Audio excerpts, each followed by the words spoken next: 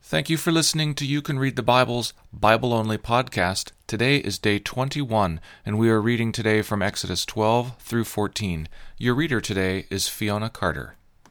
Chapter 13. The Lord said to Moses, "Consecrate to me all the firstborn, whatever is the first to open the womb among the people of Israel, both of man and of beast, is mine." Then Moses said to the people, "Remember this day in which you came out from Egypt, out of the house of slavery. For by a strong hand the Lord brought you out from this place. No leavened bread shall be eaten. Today, in the month of Abib, you are going out.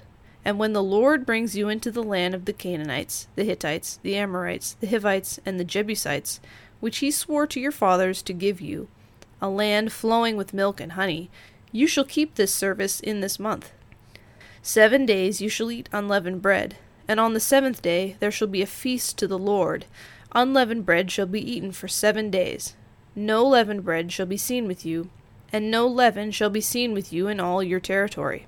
You shall tell your son on that day, 'It is because of what the Lord did for me when I came out of Egypt.' And it shall be to you as a sign on your hand, and as a memorial between your eyes, that the law of the Lord may be in your mouth. For with a strong hand the Lord has brought you out of Egypt. You shall therefore keep this statute at its appointed time from year to year.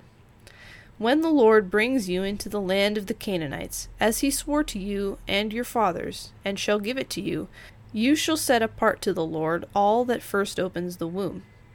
All the firstborn of your animals that are males shall be the Lord's. Every firstborn of a donkey you shall redeem with a lamb, or if you will not redeem it, you shall break its neck. Every firstborn of man among your sons you shall redeem. And when in time to come your son asks you, 'What does this mean?' you shall say to him, 'By a strong hand the Lord brought us out of Egypt, from the house of slavery. For when Pharaoh stubbornly refused to let us go, the Lord killed all the firstborn in the land of Egypt, both the firstborn of man and the firstborn of animals. Therefore I sacrifice to the Lord all the males that first open the womb, but all the firstborn of my sons I redeem. It shall be as a mark on your hand or frontlets between your eyes, for by a strong hand the Lord brought us out of Egypt." When Pharaoh let the people go, God did not lead them by way of the land of the Philistines, although it was near. For God said, "Lest the people change their minds when they see war and return to Egypt." But God led the people around by the way of the wilderness toward the Red Sea. And the people of Israel went up out of the land of Egypt, equipped for battle. Moses took the bones of Joseph with him, for Joseph had made the sons of Israel solemnly swear, saying, "God will surely visit you, and you shall carry up my bones with you from here." And they moved on from Succoth and encamped at Etham on the edge of the wilderness. And the Lord went before them by day in a pillar of cloud to lead them along the way, and by night in a pillar of fire to give them light, that they may travel by day and by night. The pillar of cloud by day and the pillar of fire by night did not depart from before the people. Chapter 14. Then the Lord said to Moses, "Tell the people of Israel to turn back and encamp in front of Pi-hahiroth, between Migdol and the sea, in front of Baal-zephon. You shall encamp facing it, by the sea. For Pharaoh will say of the people of Israel, 'They are wandering in the land. The wilderness has shut them in. And I will harden Pharaoh's heart, and he will pursue them. And I will get glory over Pharaoh and all his host. And the Egyptians shall know that I am the Lord.' And they did so. When the king of Egypt was told that the people had fled, the mind of Pharaoh and his servants was changed toward the people, and they said, 'What is this we have done, that we have let Israel go from serving us?' So he made ready his chariot, and took his army with him, and took 600 chosen chariots, and all the other chariots of Egypt, with officers over all of them.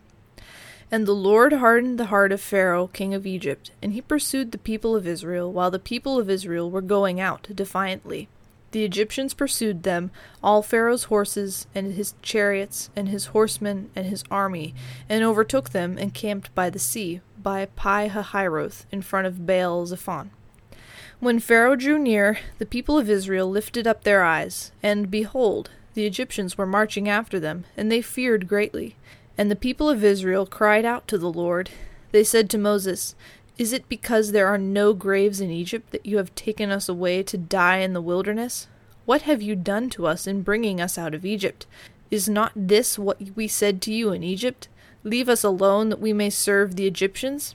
For it would have been better for us to serve the Egyptians than to die in the wilderness." And Moses said to the people, "Fear not, stand firm, and see the salvation of the Lord, which he will work for you today. For the Egyptians whom you see today, you shall never see again. The Lord will fight for you, and you have only to be silent." The Lord said to Moses, "Why do you cry to me? Tell the people of Israel to go forward. Lift up your staff, and stretch out your hand over the sea and divide it, that the people of Israel may go through the sea on dry ground.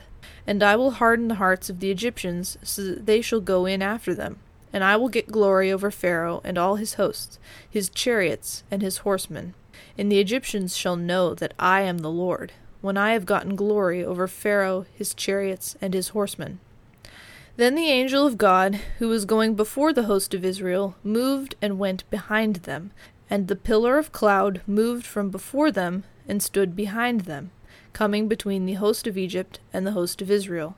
And there was the cloud and the darkness, and it lit up the night, without one coming near the other all night. Then Moses stretched out his hand over the sea, and the Lord drove the sea back by a strong east wind all night, and made the sea dry land, and the waters were divided. And the people of Israel went into the midst of the sea on dry ground, the waters being a wall to them on their right hand and on their left. The Egyptians pursued them, and went in after them into the midst of the sea, all Pharaoh's horses, his chariots, and his horsemen. And in the morning watch the Lord in the pillar of fire and of cloud looked down on the Egyptian forces and threw the Egyptian forces into a panic, clogging their chariot wheels so that they drove heavily. And the Egyptians said, "Let us flee from before Israel, for the Lord fights for them against the Egyptians." Then the Lord said to Moses, "Stretch out your hand over the sea, that the water may come back upon the Egyptians, upon their chariots, and upon their horsemen." So Moses stretched out his hand over the sea, and the sea returned to its normal course when the morning appeared. And as the Egyptians fled into it, the Lord threw the Egyptians into the midst of the sea. The waters returned and covered the chariots and the horsemen. Of all the host of Pharaoh that had followed them into the sea, not one of them remained. But the people of Israel walked on dry ground through the sea, the waters being a wall to them on their right hand and on their left. Thus the Lord saved Israel that day from the hand of the Egyptians, and Israel saw the Egyptians dead on the seashore. Israel saw the great power that the Lord used against the Egyptians, so the people feared the Lord, and they believed in the Lord and in his servant Moses. Thank you for listening to You Can Read the Bible.